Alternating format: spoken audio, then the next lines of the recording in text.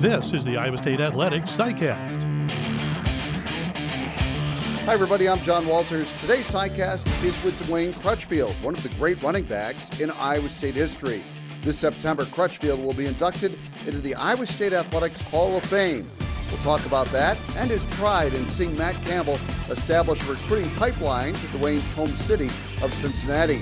We hope you'll enjoy our visit with Dwayne Crutchfield. Well, Dwayne, let's get started by talking about the big weekend coming up at the end of September where you're going to go in the Iowa State Athletics Hall of Fame, an honor you richly deserve. What did that mean to you to get that phone call?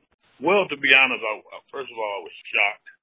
Then I was kind of amazed. Then I was kind of appreciative. Let me explain that, because from a guy from a little place in Cincinnati and to get an opportunity to come to a university like Iowa State, which was in the Big Eight at the time, and then to be elected into, I think, something with prestige and honor and a commitment, I was very overwhelmed and appreciative and very, very excited to get out there in September. I want to go back to your days when you went originally to Garden City Junior College and then ended up at Iowa State. How did that process kind of happen? How did you end up at Iowa State? What coaches kind of reached out to you, and how did that process get started? It started back in 1978 when Tom Lichtenberg was one of the assistants under Earl Bruce, came to my home after Woody Hayes, and he made a statement to my grandfather. He said, "Reverend Crutchfield, I cannot promise you that Dwayne will go to pro football, but what I will promise you is he can get an education at Iowa State, and we'll continue to bring him up in a religious background that we know you instilled in him, Reverend Crutchfield." And when I went to Forest City, then I went to Garden City, and then Ohio State, and everyone was trying to recruit me because Earl Bruce moved from Iowa State to Ohio State, and they were trying to get me there. And my grandfather said, "No, you made a commitment there, and that's where you're going." That is the truth, and that is how I ended up at Iowa State. He would not let me break my commitment that I made in 78, and in 1980, I had a chance to go there, and he made me go to Iowa State. It worked out well for everybody. Let's talk about that first year. You come in as a junior, and you made a very quick, good adjustment to Big Eight football. I mean, you were an All-American. You were the Big Eight Newcomer of the Year and led the conference in rushing. So talk about that adjustment, I guess, from the junior college game to the Big Eight style of play. Well, I was kind of a bruiser. I was a big guy. When I came out of high school, I was 220 pounds, playing tailback. So I went to junior college, and, and I kind of half-heartedly worked on my skills. And then when I got there, I had a pretty good supporting cast. Once Rocky Gillis, he was a starting tailback. He got sick, and they sent me in, and I ended up with 100-some yards rushing that game, a couple touchdowns. So it was kind of like fate almost, for Rocky to get sick at that point in time in the first game and then me to take over. And it was just, I think I was ready, to be honest. I was just physically, not mentally, but physically ready to go ahead and step into that limelight. Well, the next year you came back and led the Big Eight in rushing again, and I think a lot of people, and I didn't get the pleasure of watching you play at Iowa State, but a lot of people that did said that your style reminded them of Earl Campbell. Do you think that's accurate? I was compared to him in high school. Don't get me wrong. At the time, he was Heisman Trophy winner in 78. I watched him play and ended up playing with him one year in Houston. He was a little more faster. Okay. I think the bruising part of it and running through tackles, big thighs, big hips, and ran hard, low to the ground, I think that was fair. Well, you guys wore those tearaway jerseys back then too, and it seems like you probably went through a few of those a game. Do you remember a specific game where you might have gone through 2 or 3 jerseys? No, sir. I remember a lot of games that I went through 7 or 8. How'd you like those tearaways? Did you like those tearaways? Yeah, because I was kind of in shape then. I liked my stomach being so exposed and my arms being showed. And then when a guy snatched on that jersey, think they're gonna snatch you down like that horse collar tackle, they just ripped right out their hands. So it was kind of amazing. Worked to your advantage. Yes, sir. What NFL running backs in recent years or currently do you kind of admire their style of running? Is there anybody that kind of compares to how you ran the ball? Yeah, to be honest, now I'm not comparing myself no kind of way, but the power, I like Adrian Peterson. Not the speed, the straight power. I also like the way that the little Ezekiel Elliott from Ohio State runs, powered, also a speed, But these guys now are more shifty, more juke and go. I think like Bettis and all them guys there, that was kind of more my style, just straight ahead, hard football and get some yards, you get some yards, and you had to block, do some things. But yeah, I would say like Bettis. Yeah, so your mentality was, I'm not trying to get around this linebacker, I'm running right over him. If I had to, yes sir. I wasn't a juker. I just, it was power on power, and that's how it was. Especially in the Big 8 at that time, it was a hard, defensive, I thought, oriented league with decent running backs that had to take some punishment and give some punishment out. That's how I seen it. With that, kind of hand in hand goes being a real workhorse. I mean, you ran the ball 43 times at Oklahoma your senior year for 171 yards and a 7-7 tie. You're facing a hard-hitting defense like that with 43 carries. You had to have some games where you were in the whirlpool afterwards, or pretty tired at least. Yeah, I can't remember the guy's name. First name was Frank. He was our trainer. And he was always on me. He called me Alice. He called me Alice. Come on, Alice, get in the shower now, And, in the whirlpool, he constantly on me because I carried the ball 51 times against Colorado. Yeah, I had a couple 50s and a couple 53 carries, and I enjoyed it. It was a workhorse type of league at that time. Yeah, no question. That was Frank Randall, I think. Yes, Frank Randall. Still a names. Now, I think maybe one of your best wins as a Cyclone, just looking at the numbers, when you beat Missouri, and they're number 8 in the country, and you guys really beat them pretty good, 34-13, and you had 3 touchdowns in that game. That had to be a memorable win to beat a top 10 team like that. Yes, it really was. But we were a decent team. We just, for some reason, just couldn't get over the hump. We were good, coached defensively. Our special teams was good. But we were in at a time when all the teams were pretty decent. Oklahoma, Nebraska, Missouri, and Oklahoma State, to me, always packed the most potent defense. But it was just that time and that era, and that was just, it was a great win, that Missouri game, but just all other games were just great because it was just a great camaraderie in that Big 8 conference, Tell me about some of your teammates. Who were some of the ones you were closer with? Do you still stay in touch with any of those guys? To be honest, no, I haven't. I talked, when Carl Nelson was with the Giants, I seen him, and I think Dan Johnson was with Miami.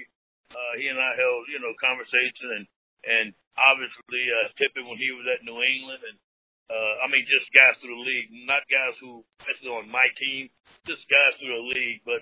And Bruce Reimers, he was with us at Iowa State when he came here to Cincinnati, where I'm at now. But other than that, I haven't really stayed in contact other than, Johnny Arnott before he passed away.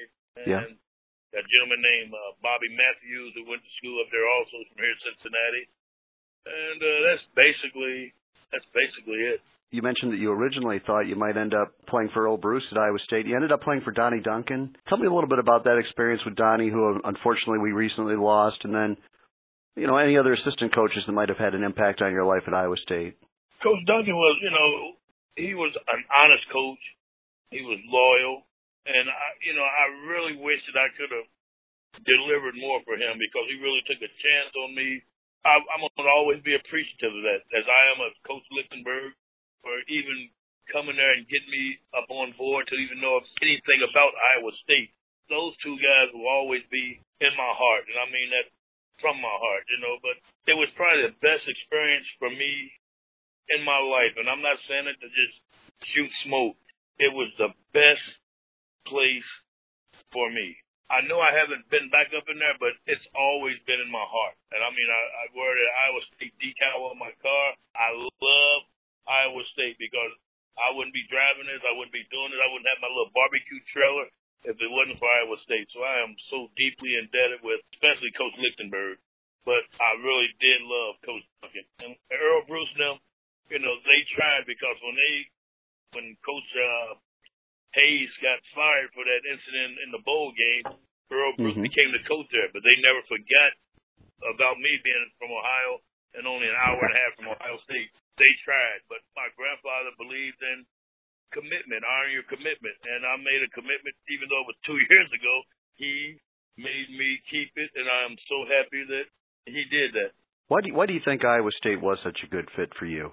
Coming from Cincinnati, I mean, I never really was out there doing things, and just being in the type of junior colleges, it was a great fit because I like that rural country atmosphere. But when you're in town, you have different cultures from all the different surrounding counties, areas, cities, states.